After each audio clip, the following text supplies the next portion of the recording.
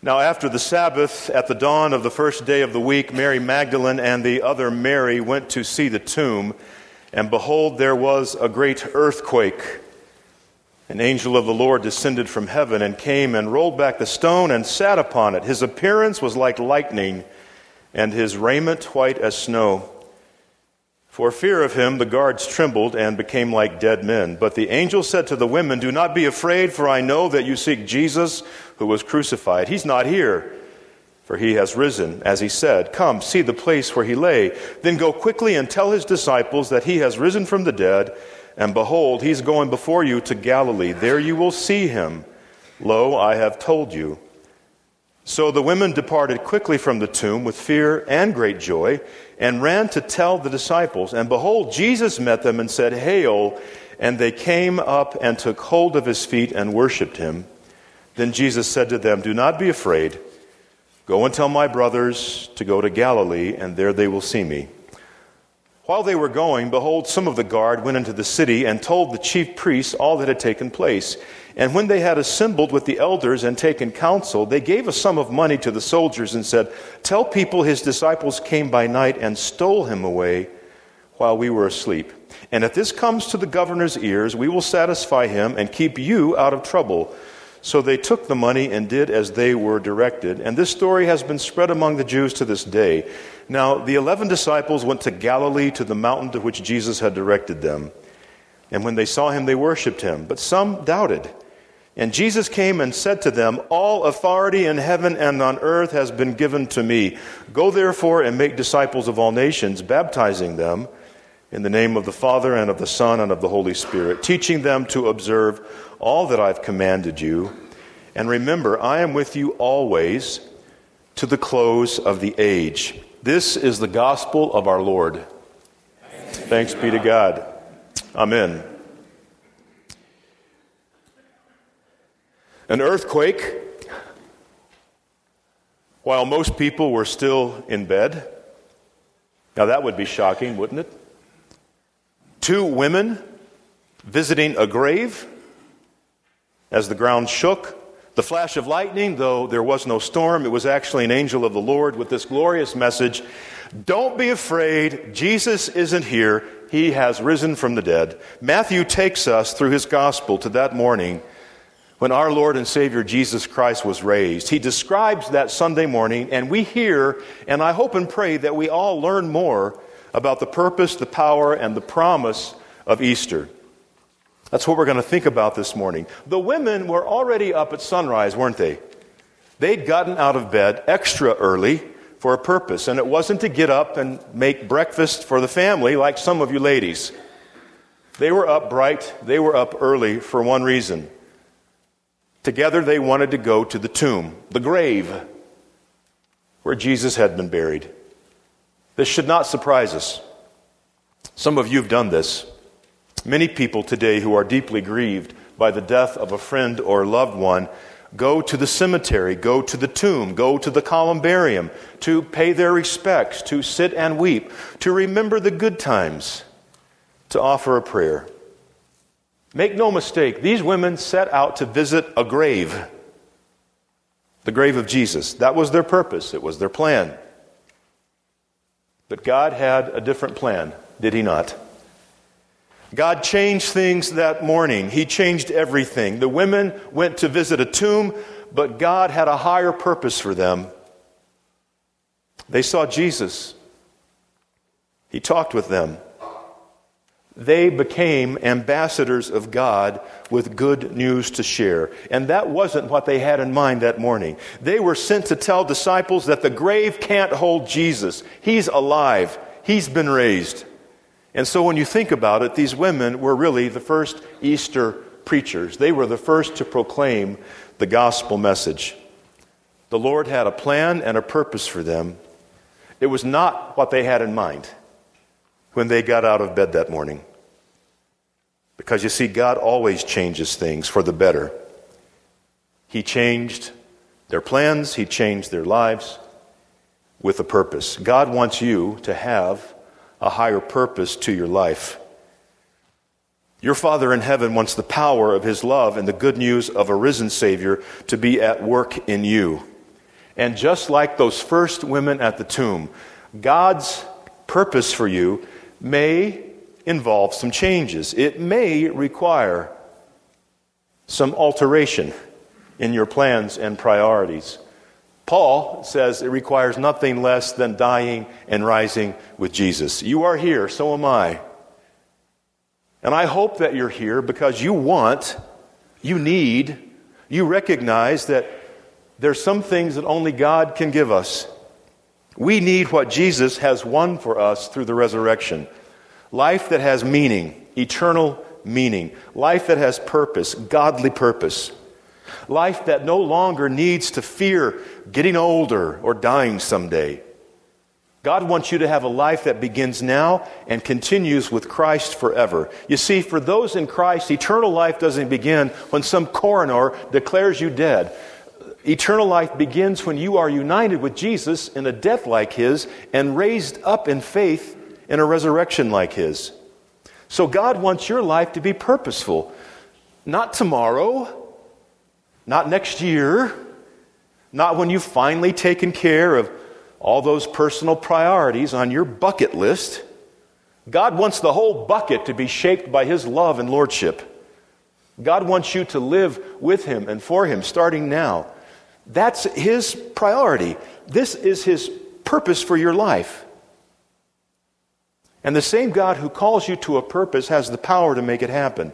Now, Matthew tells us about this raw, awesome power that was unleashed that first Easter morning. The earth quaked with so much energy that even highly trained Roman soldiers who knew that they were to stand tall and obey orders no matter what, started shaking and fell to the ground. If you've ever used the expression, "I was scared to death," then you know how those soldiers were feeling. But the quaking earth was nothing compared to the power unleashed when life was victorious over death. We're talking resurrection power.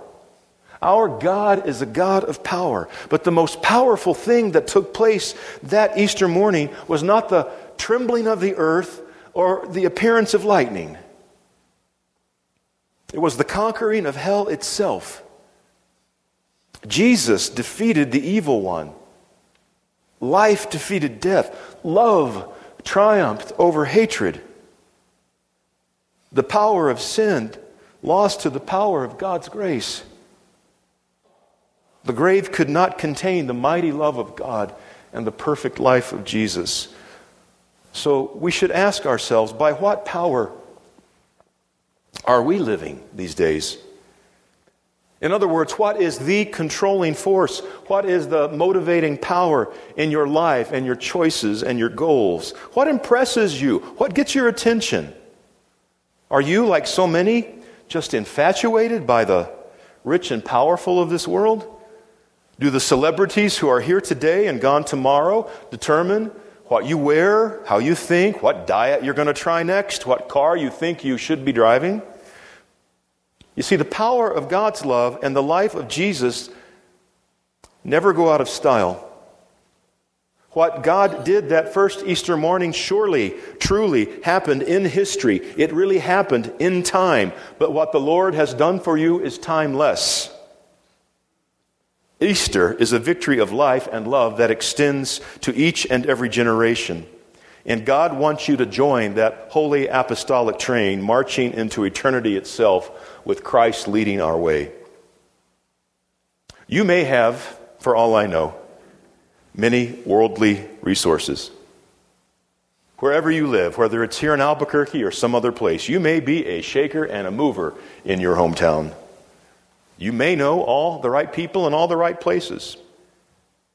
But here's the gospel reality. Without Jesus, your life and my own will someday sputter and stop. It will come to a complete halt. It's called death. And in order for you to get ready for that day, and it is surely coming, you need the power. You need the power of God's love at work in you. And the Easter message is that it is fully available to all in Jesus Christ. Jesus died for you so you could deal with death now not someday, and get it behind you. Your Savior doesn't want you to be taken by surprise when death comes your way. He wants you to face it head on now so that you can get on with living the real life, the true life He wants for you now. That's why He died on the cross for you. And it brings us to this promise that is given at Easter. Think about the words of Christ before His crucifixion. Jesus told His disciples, He promised them that He would rise on the third day. He told the crowds, He told the women, He told the men, over and over again, I'm going to Jerusalem, I'm going to suffer and die, and on the third day I will be raised. He did what He said He would. He kept His promise. Jesus said He would rise, but the women seemed to have forgotten. They were going to visit the grave. Maybe they doubted the promise. Maybe the promise just seemed too good, too wonderful to be true. Remember, Matthew tells us they got up early to visit the grave. They didn't go expecting to see the risen Christ. Jesus said He would go ahead of His disciples and meet them in Galilee. He did. And those first disciples seemed to have forgotten the promise of a third-day resurrection as well.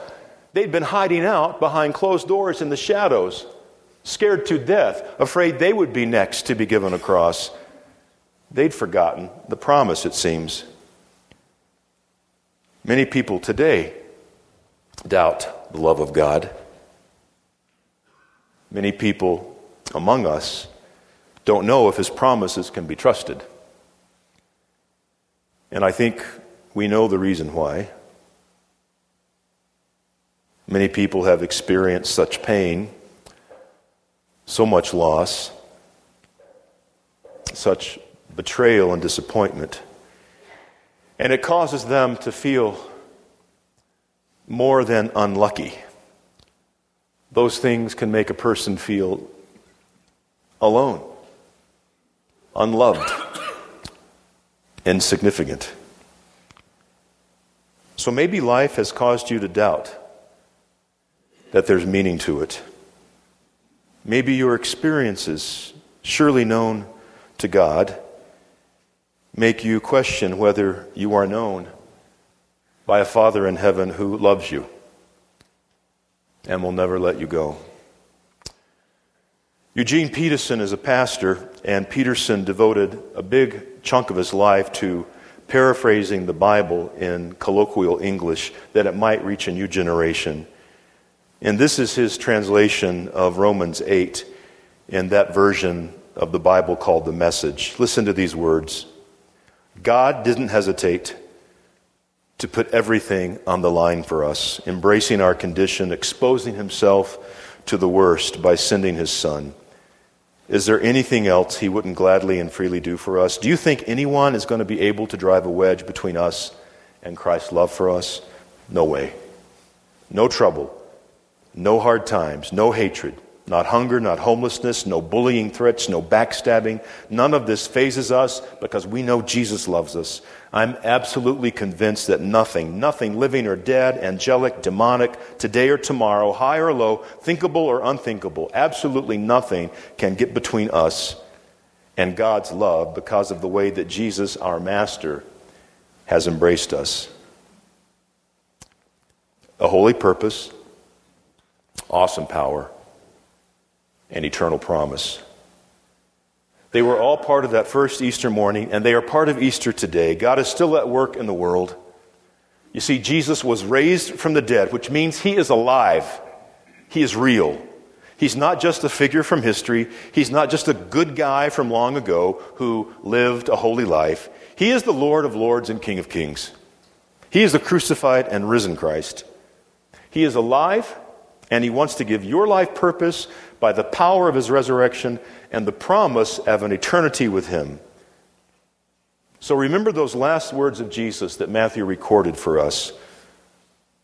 Last words are lasting words. And in Jesus' case, they are truth. They are grace. They are mercy. Jesus said, I am with you.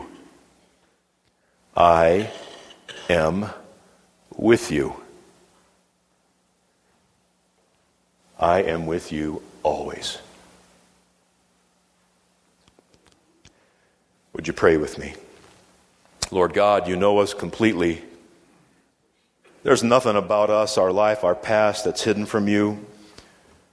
You know everything there is to know about us, and yet you love us. You sent Jesus to die for us. You raised him from the dead for us so that we can have real meaning and purpose in our lives. Lord, we want our time on earth to count, and we want it to count for you.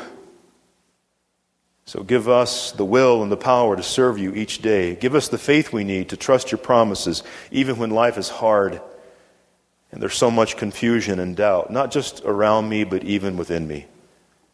We ask all these things in the name of Jesus, our Lord, our friend, our risen Savior. Amen.